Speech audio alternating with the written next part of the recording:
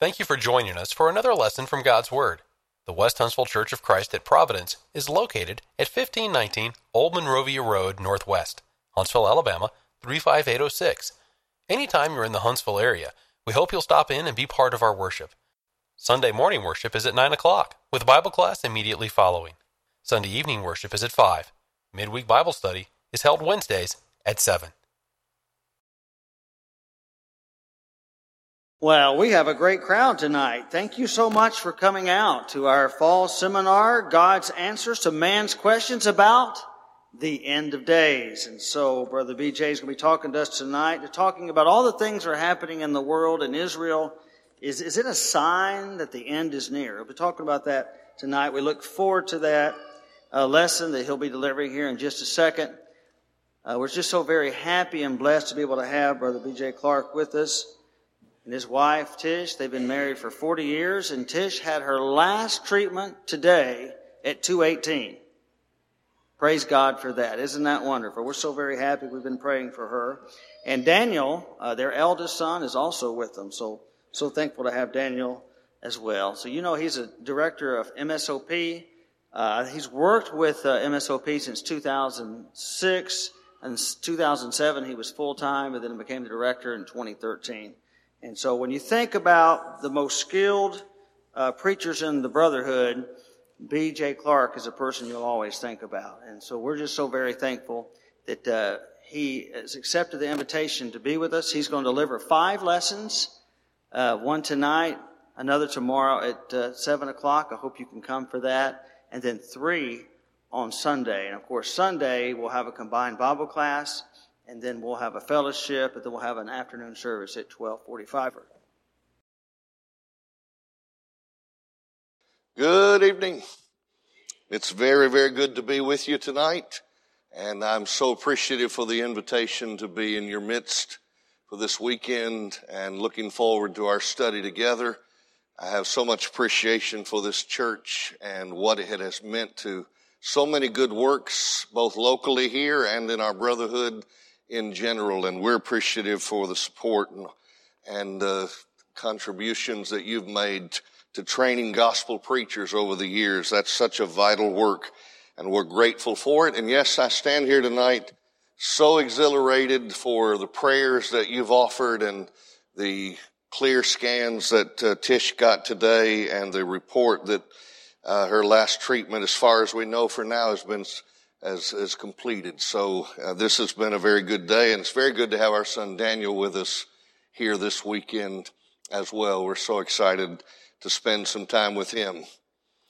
I know that you will identify with the following words based on what you've been seeing and hearing. Not in the lifetime of most men has there been so much apprehension.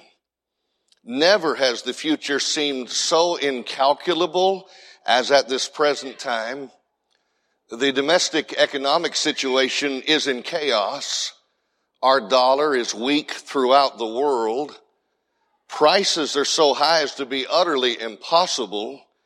And the political cauldron seethes and bubbles with uncertainty. Russia hangs, as usual, like a cloud, dark and silent upon the horizon. It is a solemn moment. Of our troubles, no man can see the end. And those words were written in October of 1857 and published in Harper's Weekly in October of 1857. What does that tell you tonight, dear friends? It tells me that forever and a day, people have been looking at events happening in the Middle East and concluding that this has to be the sign that we're almost at the end of days. This has to be. And I have a book in my library that was written back in the early 70s about Armageddon, the Middle East, and the oil crisis. That book's content has not changed since it was first put out in the 1970s, but the cover has changed about half a dozen times. to correspond with whatever nation seemed to be the most volatile at the time in the Middle East. And so this idea of seeing things that happen in our world and considering them to be signs of the end is not a new thing. Allegedly, it comes from Matthew 24.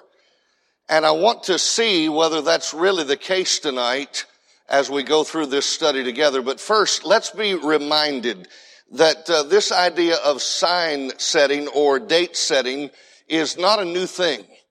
In 1889, the Jehovah's Witness organization came out with a statement like this: the battle of the great day of God Almighty, which will end in AD 1914, is already commenced. And then in 1904, they wrote this: the stress of the great time of trouble will be on us soon, somewhere between 1910 and 1912. And then 1914, the great crisis, the great clash is very near. Armageddon may begin next spring. And then in 1915, the present great war in Europe is the beginning of the Armageddon. And then in 1922, after that didn't turn out to be Armageddon, this is what they wrote: the date 1925 is even more distinctly indicated by the scriptures than 1914. We now know 1925 is the real date to look at, they claimed. And then in 1923, our thought is, they wrote, 1925 is definitely settled by the scriptures. And then in 1925, they wrote, scriptures definitely fix the fact. We may expect 1925 to witness the return of these faithful men, Abraham, Isaac, and Jacob. And so guess what Judge Rutherford convinced his followers to do? If Abraham, Isaac, and Jacob are coming back, they need a nice place to stay. You don't welcome patriarchs back to the earth and give them some little hut to live in. No. We need to build them a mansion. And they did. They built it in San Diego, California area. And when Abraham, Isaac, and Jacob did not return in 1925, guess who got to live in that mansion? Judge Rutherford started living in that mansion. And there's still a marker, an historical marker there at Beth Sarim to connote that that is the place where that house was built. It was originally built to allegedly welcome back Abraham, Isaac, and Jacob, but they never came. So they quit setting dates for a while. In 1931, they admitted there was a measure of disappointment on the part of Jehovah's faithful ones on earth concerning the years 1914, 1918, and 1925. And so you would think they would be done with the date setting. But about 10 years later in 1941, they wrote, Armageddon is surely near, soon, within a few years. And then in 1946, Armageddon should come sometime before 1972. That gives you a little wiggle room. Sometime between now and 1972, Armageddon was supposed to come. And then they wrote, now it is firmly maintained that by the autumn of the year 1975, the Battle of Armageddon will have been fought. God's new world order will have been established. And then in 1969, this is what they said. Within months, or at the most 5 years, there's a little elasticity there that you don't read about when the prophets make their predictions in inspired scripture. Within months, or at the most 5 years, the end of the world as we have known it will occur, and 1,000-year reign of Jesus will begin. So let me ask you, true or false, there have been many people over the decades, over the centuries, who have seen events going on in the Middle East and erroneously concluded that was about the beginning of the end. Right then it had to be. Is that true or false that people have been setting dates for a long time and being wrong in their date setting? True or false? It's true. So if this is supposed to come from Matthew 24, then we ought to be able to go to that text and see some things. But I think sometimes people need a second visit. You know, I will confess to you that I love college football and I love to watch my team play just like you like to watch yours play. And because I'm a fan of a certain team, when a certain play happens that doesn't seem to go in favor of my team or that seems to go in favor of my team, touchdown, yes, he caught that. And I say, that's a catch, that's a catch. And then instant replay will slow everything down, zoom in and show, and no, his foot was on the line. It was not in the green. He was out of bounds. But you know what we fans still sometimes do? If we're not careful? Oh, that was a good catch. That was good. No, it's obviously not. Upon further review, it's not like I first thought it was. So let me ask you a question. Is it possible for any of us to come to a conclusion about what the Bible teaches, and then upon further review and closer inspection realize, oh, wait a minute, I might have jumped to a conclusion there that's not warranted by the evidence? That's what I want all of us to think about tonight as we go through this study. First, consider the context of Matthew 24, and that takes us to the end of Matthew chapter 23. Jesus has indicted the Pharisees in Matthew 23, and then he tells them in verse number 34 and following that the things they've done to the prophets are going to be revisited upon them. And then he says in verse 36, verily I say unto you, all these things shall come upon this generation, that generation to whom he was then speaking. And then he said as he wept, O Jerusalem, Jerusalem, thou that killest the prophets, but stonest them which are sent unto thee, how often would I have gathered thy children together, even as a hen gathers her chickens under her wings, and you would not? Behold, your house is left to you desolate. Now, I've been on several Bible Lands trips. One of our tour guides, whenever we would go by where the temple used to be situated, would say, behold, your house is left unto you desolate. And then he would add, until you repent. But there is no until you repent promise given in verse 38 of Matthew 24. So what Jesus has just said, your house, this temple is about to be or going to be soon left desolate. Well, this causes the apostles to want to ask some questions. They know this is a magnificent temple complex, and Jesus went out according to Matthew 24:1. And remember, the original authors of Scripture did not chapterize and versify them, saying, okay, I'm going to call this the end of chapter 23, and okay, let me start a new chapter here. There is really no break in thought here, and we should not break apart this teaching. Jesus went out, departed from the temple. He just told them, your house is going to be left to you desolate. Then he leaves that very house, the temple, and his disciples want to show him how these buildings of the temple are so magnificent. And Jesus says, see ye not all these things? Now, what is he talking about? The temple. Verily I say unto you, there shall not be left here one stone upon another that shall not be thrown down. And then later, I want you to consider the questions that this raises. The apostles have a private moment with him on the Mount of Olives. And as he sat upon the Mount of Olives there in verse 3, the disciples come to him privately and said, tell us, when shall these things be? Now let me stop all of us right there and ask this question. What things? The things he's just said. Your house is going to be left desolate. There won't be left one stone here upon another. The disciples want to know, when is that going to happen? When shall these things be? And what will be the sign that that is about to happen? And in the disciples' mind, it seems that they thought such an event would have been so catastrophic that it must have been equivalent to the end of the world. Jesus is going to set the record straight and show them that regarding this event, the temple's destruction, there are going to be signs and there is going to be evidence that it's about to happen. And you'll be able to see the signs and know the destruction of the temple is drawing ever closer.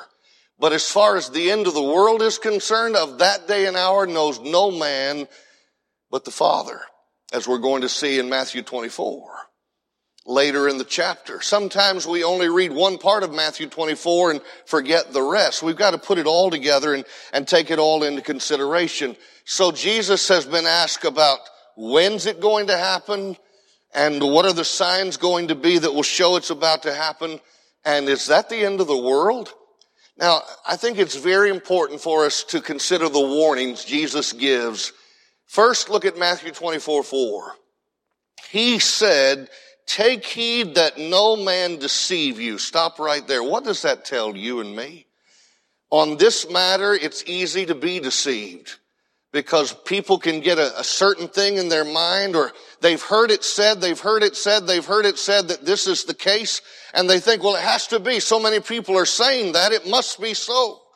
Jesus says, you make sure that you're not deceived. That's verse 4, but look at verse 24. "For there shall arise false Christs and false prophets, and shall show great signs and wonders, insomuch that if it were possible, they shall deceive the very elect." Even those who are God's people, if they're not careful, could be deceived. And so we need to keep that very much in mind. But now consider the signs. What signs does Jesus start enumerating regarding what would happen prior to the destruction of the Jewish temple and ultimately the Jewish system? And by the way, let me stop here long enough to make something clear that I should say before I go another step. Should have said it earlier, to be honest. What has happened in Israel has been absolutely atrocious to behold for the purpose of humanitarian concerns and reasons. No group of people anywhere on the planet Earth should receive the kind of treatment that they have received with the invasion and the slaughter and the beheadings and all of the horrible things that have happened. And what I stand here and say to you tonight is not based on the reason I'm upset about what's going on in Israel is because God owes them some land still, and God owes them this and God owes them that. I want you to know that Israel had the privilege of being God's chosen people through whom the Messiah would come. And they still are human beings who need to be brought to Jesus Christ. And that ought to be our goal, to preach the gospel to every creature, to every individual on earth, no matter what their ethnic origin is, no matter what their country of origin is. We need to bring everyone to Christ as much as possible, and we need to be horrified when any group of human beings anywhere are slaughtered like those individuals have been. No question about it. But let me ask you this. What signs did Jesus give regarding the event he had just spoken of to first century people about the destruction of the Jewish temple? Watch verse number 5. "Many shall come in my name, saying, I'm Christ. They'll deceive many." He says, now you're going to hear of wars and rumors of wars. See that you be not troubled. He said, for all these things must come to pass, but the end of what? The end of the Jewish temple and the system that it represents, that's not going to happen just because war is happening, not yet anyway. He says, nation will be rising against nation, verse 7, kingdom against kingdom. There are going to be famines, pestilences, earthquakes in all kinds of different places, he says. Now, all of that is just the beginning of sorrows. You apostles, you're going to be delivered up to be afflicted. They'll kill you. Mark's account said they would stand before kings and rulers, Mark 13:9. And then shall many be offended and betray one another and hate one another. Many false prophets shall arise and deceive many. There's the deception theme again threaded throughout this. Don't be deceived. Iniquity will abound, the love of many will wax cold, but he that shall endure unto the end, the same shall be saved. And what else would have to happen before the Jewish temple could be destroyed? The gospel of the kingdom shall be preached in all the world for a witness unto all nations, and then shall the end come. Now, let me pause and make an observation here. Just because we see the words the end does not mean necessarily it's the end, the final end. If you don't believe that, just look at the Rocky movies. I think all of them had the words "the end" at the end, but it wasn't the end. There was more to come. There was more to the story. There was more that was going to be put on film. And so when we read about the end, it's very important to keep context in mind. So far, what end has Jesus been focused upon? The end of this Jewish temple, this Jewish house. He says the gospel will have to be preached in the whole world before the end of that can come. And then he says, when you therefore, verse 15 of Matthew 24, shall see the abomination of desolation spoken of by Daniel the prophet stand in the holy place, whoso readeth, and let him understand. You can know something. When you see a certain event happen, you can know what that means based on what Daniel wrote back in his prophecy. And when you see that, now please keep in mind this, what Jesus is about to say is a very localized flavor to it. What does he say in verse 16? Then let them which be in Judea flee into the mountains. Think of how big and wide this world is, and there are people right now telling us that the signs are very evident, and so should people in Huntsville, Alabama be fleeing into the mountains? Jesus said, let them which be in Judea flee into the mountains when you see this. Now, this is where I want to go to Luke 21. Hold your place in Matthew 24. I want to go to Luke 21. Remember, the gospel account is given by different writers, and they're all inspired of God, and they give us supplementary information sometimes. Not contradictory, but supplementary.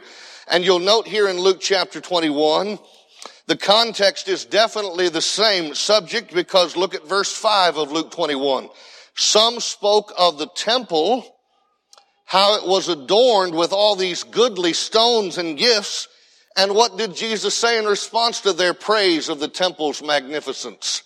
Verse 6, Luke 21:6. As for these things which you behold, the days will come in the which there shall not be left one stone upon another that shall not be thrown down. Sounds familiar. That's what Matthew also records. Well, they want to know, well, when's that going to happen? What sign is there going to be that these things will come to pass? Jesus gives the warning about not being deceived. I want you to note something in verse 11, by the way, we're going to come back to, that's not mentioned in Matthew's account, in the same exact phraseology anyway. Look at Luke 21 and the statement that is made there in verse 11. Great earthquakes shall be in divers places. We have that in Matthew. Famines, pestilences. Yes, we have all that. But this last part. Jesus also said, fearful sights and great signs shall there be from heaven. So there would be, before the destruction of the Jewish temple, great signs and fearful sights that would be coming from the heavens. And that is an important thing to keep in mind as it relates to what we're about to see. Now, if you'll stay in this chapter, go to verse number 20. Luke 21:20. When you shall see Jerusalem compassed with armies, then know, what can you know? The desolation thereof is nigh. Your house is left to you desolate, Jesus says. And well, when is that going to happen? Well, I'll tell you this. When you see Jerusalem surrounded with armies, know that that desolation is near. So I was speaking somewhere recently on this same subject, coincidentally, and the local preacher showed me a post that someone had told me about, a post that someone had put on their Facebook page. It was a picture of some of the military conflict going on in Israel, and they included Luke 21:20 in their post. When you see Jerusalem compassed with armies, know that the desolation is nigh. And the very thrust of the post was, here's Jerusalem surrounded with enemy warfare, and the desolation must be nigh. Friends, let me make an observation to you. The Jewish temple was destroyed in AD 70. If there had been cameras then, stationed like our cities today often have cameras that take pictures of coming storms or keep up with traffic flow and things of that nature. If there had been pictures or cameras back then, and those had been posted in places around Jerusalem. True or false, those cameras would have seen the Roman army surrounding Jerusalem leading up to 70 AD and in 70 AD. Yes or no? Would cameras have spotted such an event back then? Yes. So we're sometimes forgetful that what we think is a fulfillment of the signs is really something that's already been fulfilled. And this is what I want you now to consider with me. Consider the fulfillments. If I can show you tonight that all these signs that Jesus gave prior to the destruction of Jerusalem were fulfilled in the first century prior to 70 AD, then I can show you that there is no need for us to be looking at signs today as the fulfillment of something that's about to happen to us, when in fact those signs have already been fulfilled, and what Jesus predicted would happen has already happened regarding the destruction of the temple. Now some get really hyper-preterist about this and go to the point of saying, therefore all biblical prophecy was fulfilled in 70 AD. And no, it was not. But a major significant prophecy was fulfilled in 70 AD, and that was the destruction of the Jewish temple. But there would be signs leading up to it. Now, here's some history for you and for me to consider regarding this. And by the way, I know I'm going to be going more rapidly tonight than anyone could possibly write down, and so have PDFs of these slides that I'm more than happy to email to the church here so they can send them to you, or they can start a list, and I'll make sure that I send the list of all the slides, the PDF of all the slides I use this weekend. I'll be more than happy to send for free to anyone that wants them. And you can linger over this and study it even more. A Jewish priest and historian by the name of Josephus wrote a lot about what happened regarding the destruction of Jerusalem, because he actually turned out to be an eyewitness of it along with the Romans. He led a revolt against Rome, and in response to their oppression of the Galileans, they actually captured Josephus in 67 AD and held him in Caesarea as a prisoner until AD 69. But then he came to Jerusalem with Titus in AD 70, and he was an actual eyewitness to the destruction of Jerusalem that occurred in 70 AD. Now watch this. What did Jesus say there would be before the temple could be destroyed? There would be false Christ who would come along. And instead of looking for some mystical figure today in our day and time to fulfill that, let's see, has it already been fulfilled? Matthew 24:5. This is what Josephus writes. There was an Egyptian false prophet that did the Jews more mischief than the former. He was a cheat, pretended to be a prophet also. He wasn't really a prophet. He was just pretending to be, and got together 30,000 men that were what? Deluded by him. Take heed that no man deceive you, Jesus says. False Christ will come. Don't be deceived by these. Here's a man in the first century, before the destruction of Jerusalem, who is convincing people that he was going to lead them into Jerusalem by force, according to Josephus, and he deluded 30,000 men to believe that he was really somebody when he was in fact not who he claimed to be. And then you'll notice in his Antiquities of the Jews, Josephus writes this. Now it came to pass, while Thaddeus was a procurator of Judea, a certain magician whose name was Theudas. He persuaded a great part of the people to take their effects with them, follow him to the river Jordan. He told them he was a prophet, and that he would by his own command divide the river and afford them an easy passage over it. And many were what? Deluded by his words. Were there deceivers in the first century convincing people they were someone sent from God when in fact they were not? Yes, that was happening then. Notice Tacitus was a Roman historian. This is what Tacitus wrote about those rumors of wars that we saw Jesus said would happen before the destruction of the temple would happen. There'll be wars and rumors of wars.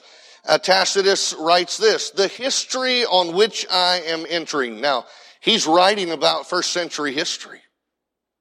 Is that of a period rich in disasters, terrible with battles, torn by civil struggles, horrible even in peace. 4 emperors fell by the sword. There were 3 civil wars, more foreign wars, and often both were happening at the same time. So do we need to find wars today to make Matthew 24 come true, or is it possible that the signs that Jesus gave have already been fulfilled, and that what Jesus predicted would happen to that Jewish temple already happened, and that's what we see. Now remember that statement we read from Luke 21:11, fearful sights, great signs from heaven. Now here's something that I want to keep in mind. The Bible does not go into all of the details about some of these things, and so I would be cautious to not be too dogmatic about some things, except to point out this.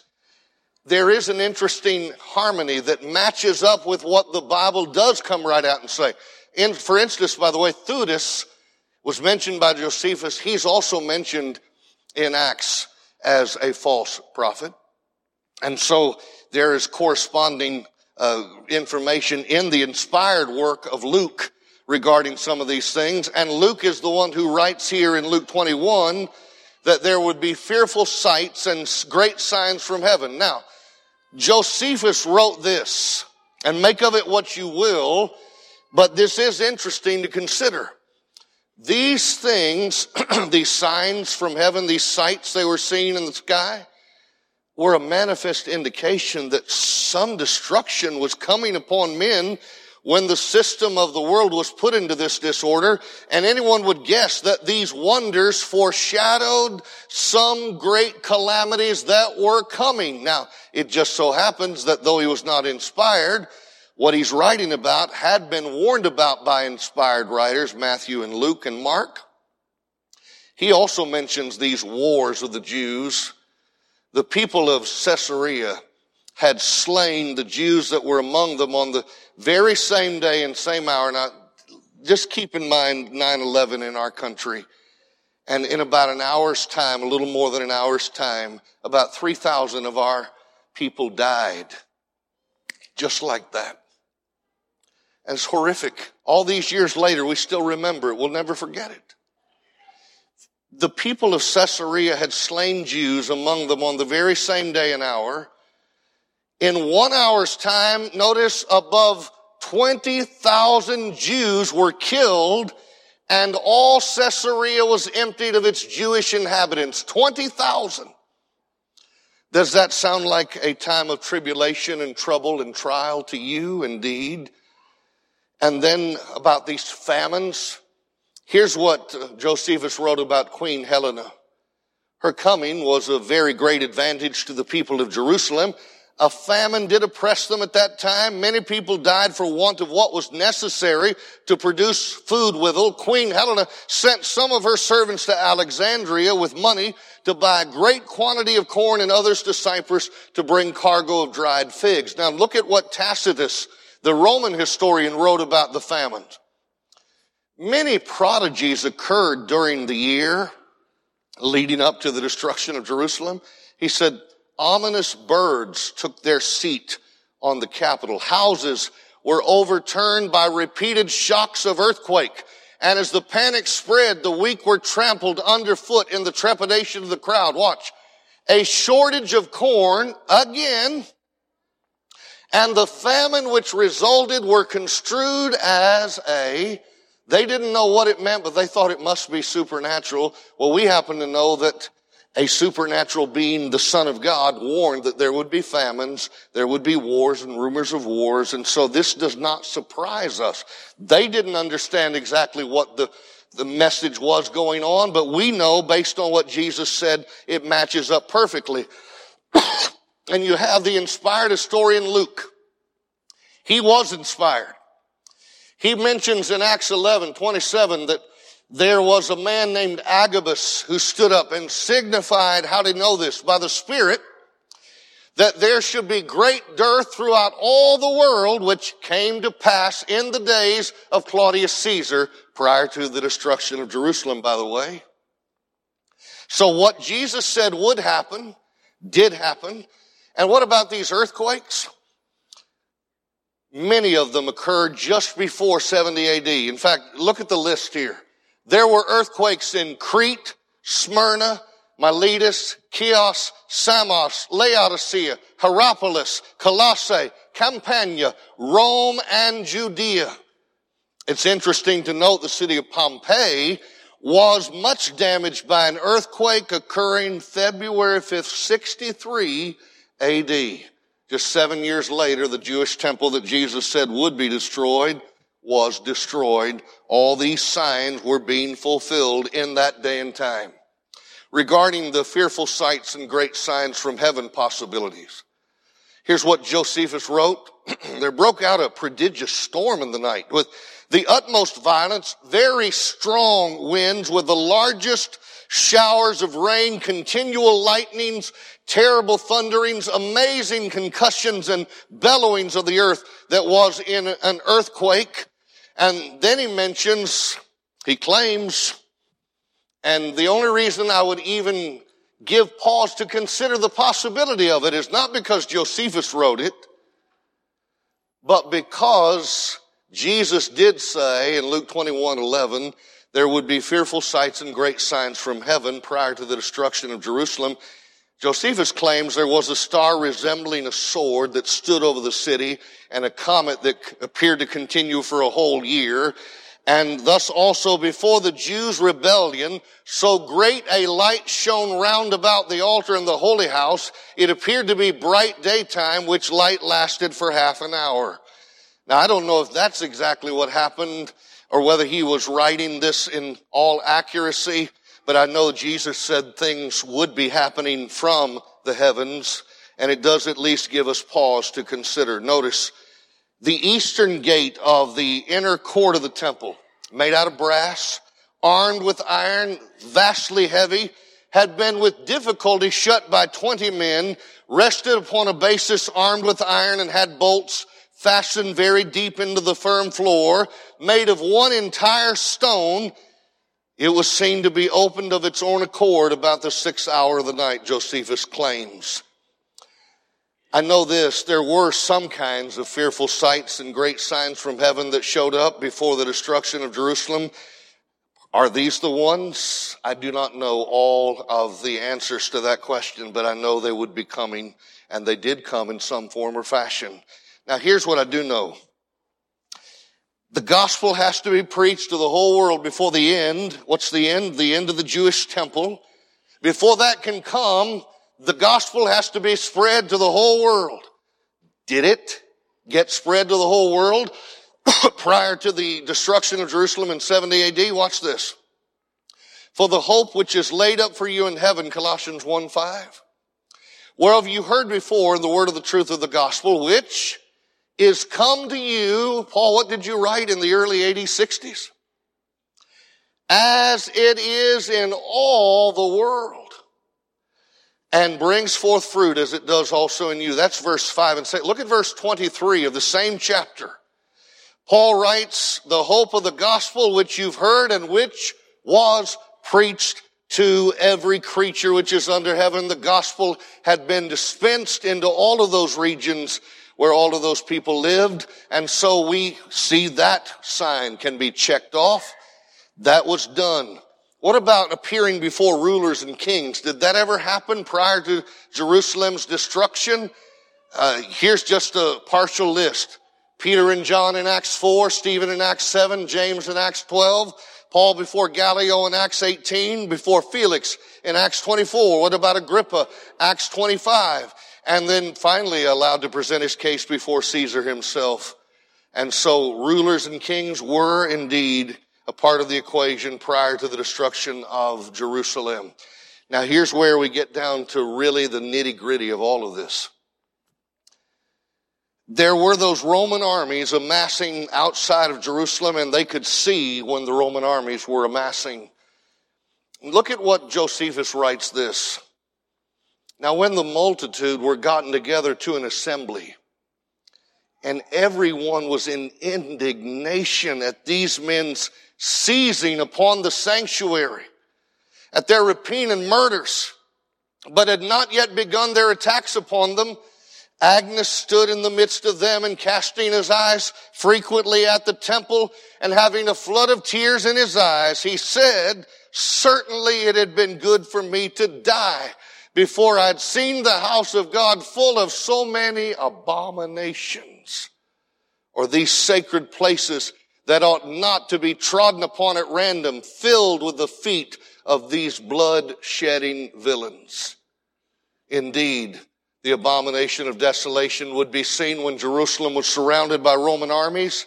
Vespasian had at one point fortified all the places round about Jerusalem, erected citadels there, placed garrisons, and then the war had gone through all the mountainous countryside and all the plain, and those that were in Jerusalem were deprived of the liberty of going out of that city.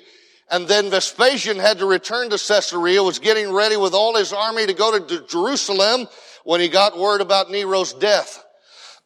And he went back home thinking that maybe he might be the one that would become the next ruler.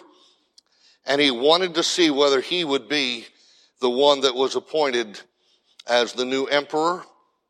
And so he did not go to Jerusalem at that time. When the legions of Rome finally did get to Jerusalem, they camped at the Mount of Olives. And watch this. Immediately after their arrival, a 9-mile-long wall was constructed in 3 days, totally enclosing the city. No wonder, if you go back to Matthew 24, this all makes perfect sense when you keep it in historical context. He just told them, now when you see the abomination of desolation, which we know is connected with the surrounding of Jerusalem by the Roman armies, that's the prelude to it. When you see that, get out, flee, run, go somewhere that's not Jerusalem. In fact, he says, flee into the mountains there in Matthew 24. Look at the statement again in verse number 16. Then let them which be in Judea flee into the mountains. If you're on the housetop, it'll be so important that you don't dally. You don't even go get your stuff. You just get out. And don't go back to get your clothes. Woe to them with child. Why would it be worse to be a pregnant mother at the time of this than at another time? Because it's not as easy to move rapidly when you are with child. And if you're nursing a child, you have more responsibilities that make it harder for you to leave quickly and to run as fast as you can without carrying the burden of your child, which you're certainly not going to see as a burden, but as a matter of logic and just practicality. It's not going to be as quick, easy to run with a child as it would be if you were by yourself. So why would he care about whether it's winter time or the Sabbath day? Because the Jerusalem conditions, if there were wintry conditions, that would make it travel more treacherous and not as quick to get out. And if the Sabbath day is what happens, the city gates are locked.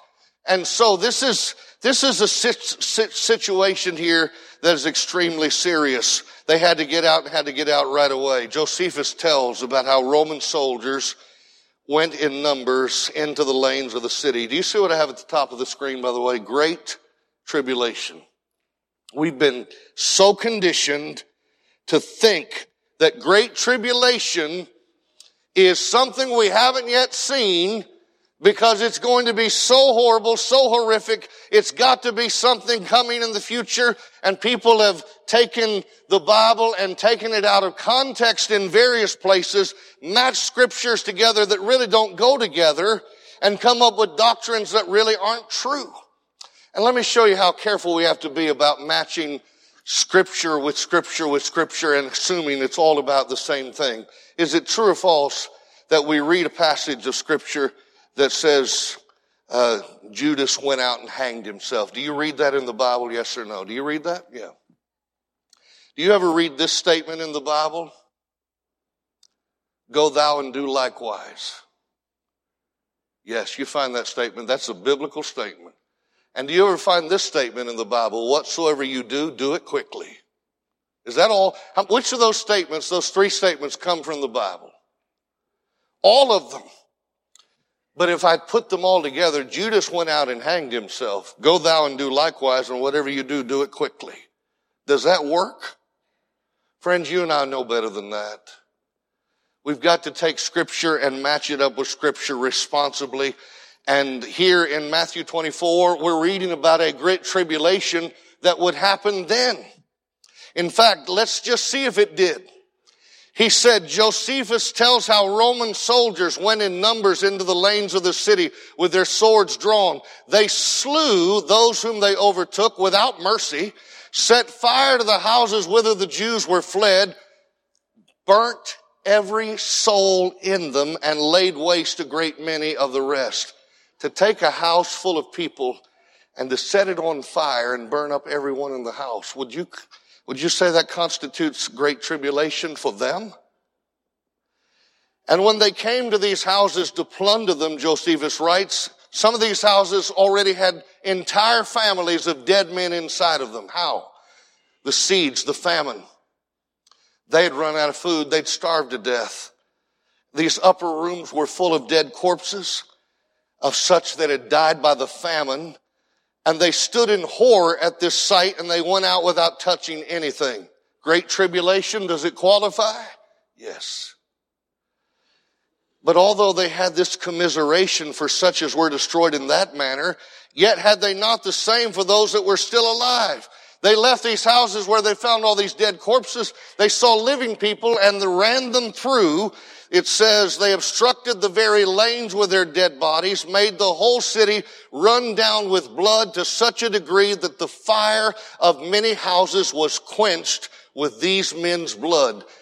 Do we need to look for great tribulation to happen in the future? Or would you agree that losing 1,100,000 Jews, 1,100,000 people is what Josephus claims as the casualties for this destruction of Jerusalem? Does that qualify as great tribulation? 1,100,000, yes or no? You don't need to wait for some future tragedy to meet a great tribulation. We've had it in the past. Now consider the language, and this is where we start closing out here. I want you to notice that when you read Matthew 24 and you come to verses like 29 and following, it's easy to read this language and think, oh, that has to be about the final judgment, the end of time. Because look at it. Immediately after the tribulation of those days, shall the sun be darkened, the moon will not give her light, the stars will fall from heaven, and the powers of the heavens shall be shaken. That sounds so much like the end of time that a lot of folks have just come to this text and said, that's got to be the final judgment right there. Let me ask you this question. Has there ever been a time when the same exact kind of language has been used to describe judgments that happened already that were not the final judgment day? I want to ask that question one more time. Can we find any examples in Scripture where the same language is used to describe a judgment that was coming from God, but which judgment has already happened and which judgment was not the final day of judgment? Yes, we can. And so let me show them to you. Babylon was already defeated by the Persians, the Medo-Persians in 539 BC. But at the time Isaiah wrote this, that hadn't happened yet. And you'll notice the language he uses would sound like the world's coming to an end. But it was only a Babylon whose time was coming to an end as it comes to being a nation. The burden of Babylon, which Isaiah the son of Amos did see. And then notice verse 6. Howl ye, for the day of the Lord is at hand. Now that's interesting. When we hear the word, the day of the Lord, we think, oh, the judgment day, the final judgment day. There have been many days of the Lord where he judged the world at times. Noah's day was one of those times, but it wasn't the final judgment. Babylon had a day when they were judged. But look at the language that's used here in verse 10. And I can see that going to use the 4x3 slides from now on. I can see that's on me, by the way. But I'll try to make heads or tails out of this. And the slides you get, the PDF will have this in clear fashion. The stars of heaven and the constellations thereof, this is regarding Babylon's destruction, shall not give their light. The sun shall be what? Darkened in its going forth. The moon won't give its light anymore. Question, did the literal sun and the literal moon quit shining and giving light in 539 BC? Yes or no? No. But for Babylon, it was earth-shattering. We use language today, my world came crashing down. My heart was shattered. We don't mean that literally, but we're speaking in a language that gets our point across. This is apocalyptic language that God would often use to describe a judgment upon a people. I'll shake the heavens. The earth will remove out of her place. That was written in Isaiah 13 about Babylon. And guess what? That already happened. Babylon got exactly what God said they would get, and the world still stood. Edom, Isaiah 34, 4 through 6.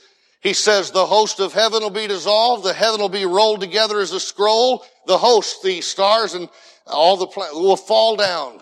That's what was used to describe the fall of Edom. It will come down upon Idumea. It was a local judgment, but it was described in language that sounds like the world itself was coming to an end, because for them it was the end of their situation. And then you see in other passages like Isaiah 51, the heavens will vanish away, the earth will wax old. These are all descriptions of judgment God would bring upon the people. Judah, he says, I beheld the heavens, they had no light. And then he says, the heavens above will be black. Judah was already given the punishment that God planned for them. Now look at this right here. Ezekiel 32, 7 and 8. I'm going to cover, this is Egypt. This is only written to Egypt. I'm going to cover the heaven, make the stars dark, cover the sun. The moon won't give her light. All the bright lights of heaven will I make dark over thee. I'm setting darkness upon the land. If somebody says, I'm going to turn your lights out, mister, what would they mean by that? You would understand what they meant. And that's exactly what we're seeing here in all these passages. And there are others that you can take the time to look at later. Joel 3, the sun and moon will be darkened, withdraw their shining. And then you see Nineveh is also described in this way in Nahum 1, 1 through 5. So let me ask you this. You read these words here as it relates to the destruction of Jerusalem. True or false? These words, similar words, have been used in Old Testament passages to describe judgments that were local and not universal. Yes or no? Yes. And so there is no reason to conclude that Matthew 24:29 is about the end. And here's a reason to show emphatically that it's not. I want you to consider the contrasts between these passages as we close out tonight. As you look at the destruction of Jerusalem, you'll notice that the word days in the plural is used to describe what's going to happen to it. But then when it comes to Matthew 24:36, but of that day, singular, and hour knoweth no man, no not the angels of heaven, but my Father only. But as the days of Noah were, so shall also the coming of the Son of Man be. And he says there's going to come a day when they're going to be taken away just like they were in the days of Noah. So days versus day. They could know when the destruction of Jerusalem was about to happen. But he says in Matthew 24 regarding the final coming, the second coming, the judgment day, no man knows. He says, but my Father only, verse 36. Verse 42, watch therefore, you don't know what hour your Lord does come. Verse 44, in such an hour as you think not, the Son of Man comes. Stop right here and consider this. With regards to Jerusalem, when you see the Roman army surrounding it, you know it's near, get out right then. But with reference to the final day of judgment, you won't know exactly when it's going to happen. It will come like a thief in the night. Yes, says Matthew 24:44 and following. There would be times of crisis leading up to the destruction of Jerusalem, but watch this. Regarding the final coming, what were they doing in the days of Noah before the flood came? Verse 38, eating, drinking, marrying, giving in marriage. How long? Up until the very day Noah entered the ark. There were no signs saying, oh, it's about to happen. It was normal. And that's the way it's going to be with reference to the final judgment of our Lord. The signs that were given in Matthew 24:32 and 33 are emphatic. No warning signs given. The thief doesn't call you up and say, I'm going to rob your house tonight. Just wanted to give you a warning. No, that doesn't happen. Time to flee from the destruction of Jerusalem. No time to flee when the final judgment comes. They knew not till the flood came and took them all away, and so shall also the coming of the Son of Man be. There won't be any time to escape. Judgment was limited to Jerusalem and its local area, but the final judgment is universal. All nations are gathered, not just the localized area of Judea. And then you see events would occur within that generation. To me, this is one of the most compelling and powerful things of all, and I close with this. Look at Matthew 24:34. In verse 32, actually, you'll notice there's this statement made. Learn the parable of the fig tree. When his branch is yet tender and puts forth leaves, that's a sign. What is it? A sign. What does it signify or signify? Summer's close. So likewise, when you see all these things, know that it's near, even at the doors. What's near? The destruction of the Jewish temple. Watch. Verily I say unto you, verse 34, this generation shall not pass till, friend, how much does Jesus say of what he's just said would come to pass during that generation's lifetime? How many things does Jesus say would come to pass during that generation's lifetime? What does your Bible say? How many things? Till all these things be fulfilled. Notice that. All these things will be fulfilled.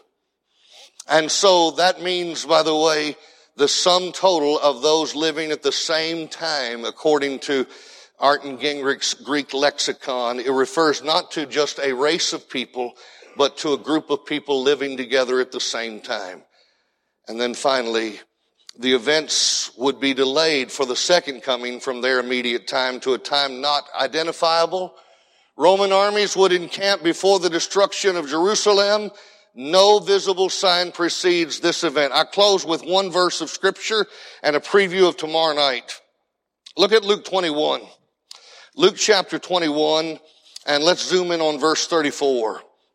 Luke 21:34, and this is right after he's just finished describing the destruction of Jerusalem and how all that he just said would happen before that generation passed away. But then he goes to describe the final coming, and this is what he says about that coming.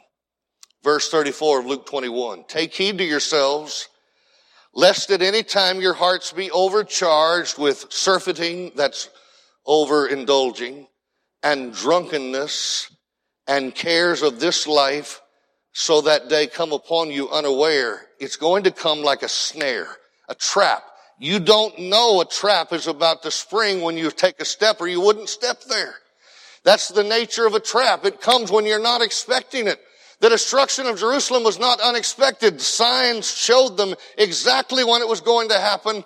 But the final judgment, it comes unawares on them that dwell not just in Judea. Notice the nature of it. Verse 35, as a snare shall it come on all them that dwell on the face of the whole earth. That's the whole judgment. The final judgment is not just localized to Judea like the destruction of Jerusalem judgment. Watch therefore and pray always that you may be accounted worthy to escape all these things that shall come to pass and to stand before the Son of Man. So, in summary, when I see events happening in the Middle East, I remind myself of these things. Number one, Jesus said there would be some signs that would precede the destruction of the Jewish temple. Those signs were fulfilled. The Jewish temple was destroyed. Jesus told the truth. But he also said there is a final judgment coming that no one knows about when it's coming. So here's the way you and I can prepare for that. Just stay ready. Tomorrow night, we're going to be talking about, Lord willing, what does Revelation reveal about the end of days? Is the book of Revelation really a roadmap for every current event that we're seeing in the world today? Is the Antichrist that we're allegedly going to see revealed anytime now anticipated by the book of Revelation? We're going to talk about that tomorrow night at 7 o'clock. We would certainly love to have you come and be a part of it. And we thank you so much for your presence here tonight. And we look forward to our study tomorrow evening. Thank you. We hope you have enjoyed this lesson from God's Word. If you would like to continue your study of New Testament Christianity, please send your name and address to World Bible School, West Huntsville Church of Christ, 1519 Old Monrovia Road Northwest, Huntsville, Alabama, 35806. Or if you prefer, send your name and address by email to wbs@westhuntsville.org.